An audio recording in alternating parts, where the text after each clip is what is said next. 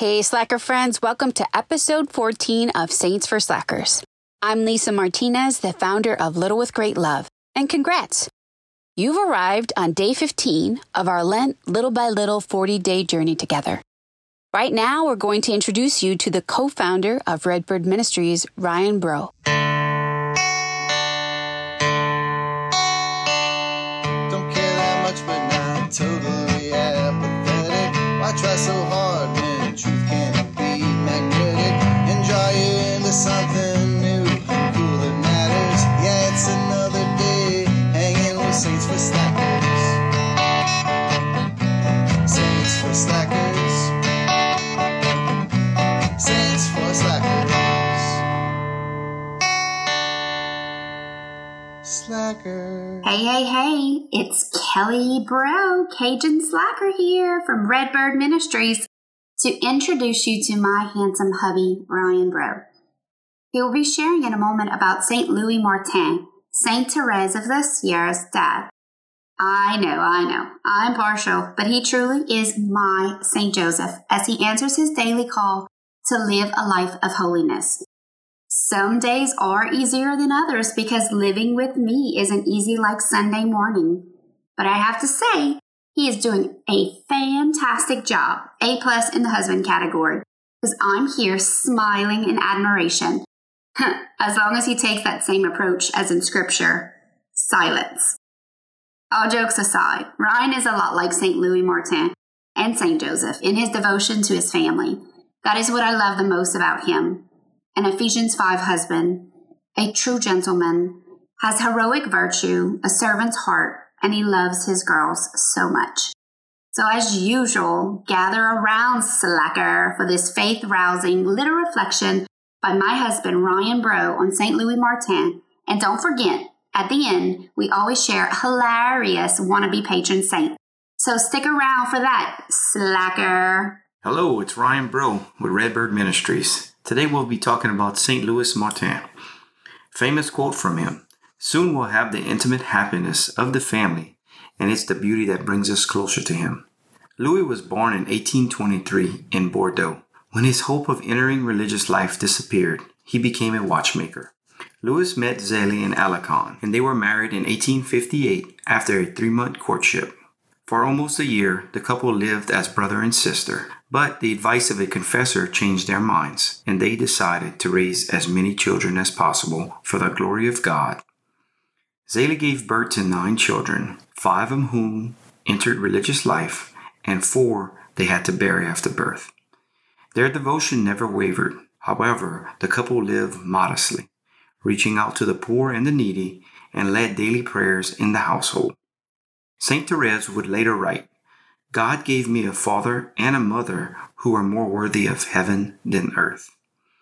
Louis was a calm and thoughtful. He assumed that the family's responsibility and supported his wife with great tenderness. People often said he was a gentleman, at times implying that he was a bit soft, but he was far from being soft, and he was just as hard-working as his wife was. His extreme gentleness at the end of his life was so striking to those around him. Louis was just as concerned for others as Zélie. He was above all a man of great uprightness, tolerating neither injustice nor hypocrisy. He had a determined temperament, which he often used in fighting for spiritual causes. At one time, despite not liking to write, he pestered officials with his letters to help a needy man gain admittance into a home for the elderly. Zélie's goodness softened his sharp edges, inspiring him by her example to have more mercy towards an undeserving worker or stopping him from getting too wrapped up in solitude. In addition to sharing similar social ideas, generous hearts and energy put to good use, Louis and Zélie had a preference for work in common, and above all, they both had a thirst for God. In 1877, at age 45, Zélie Martin died of breast cancer. Louis and his daughters then moved to Lisieux. Gradually, his daughters left to enter the convent. Despite his loneliness, he said, "It is a great, great honor for me that the good Lord desires to take all of my children. If I had anything better, I would not hesitate to offer it to him." Lewis died in 1894 after suffering greatly, including a 3-year stay in a psychiatric hospital. Louis and Zélie Martin were beatified by Pope Benedict XVI in 2008 and canonized by Pope Francis in 2015. The Martins were canonized together, and their feast day is July 12th. Last year, I discovered St. Louis Martin, and instantly he became my friend. Even though the Martins suffered child loss, Louis didn't let that stop them from believing and living a faith-filled life. Louis was the faith-filled man and always put Christ first at the center of his marriage. It's no surprise 5 of his daughters entered into religious life. I really admire his kind-heartedness and generosity, while also being courageous when there were words that needed to be spoken, especially when it came to his faith. Above all, his thirst for God was the driving force of the way both St. Zélie and St. Louis parented and lived their lives. I hope that the way I'm living my life speaks to my daughter, the same way it is spoke to St. Therese.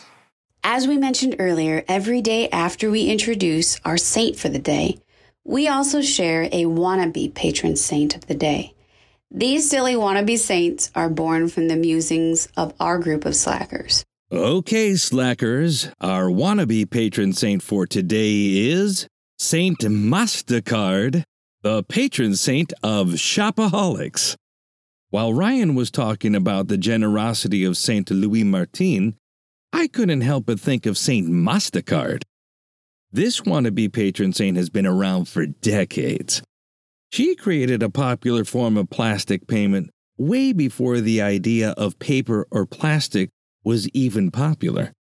To this day, Mastercard is so generous, she provides a way for shopaholics to buy many, many more items than they can afford. Remember that popular adage, "Fake it till you make it"?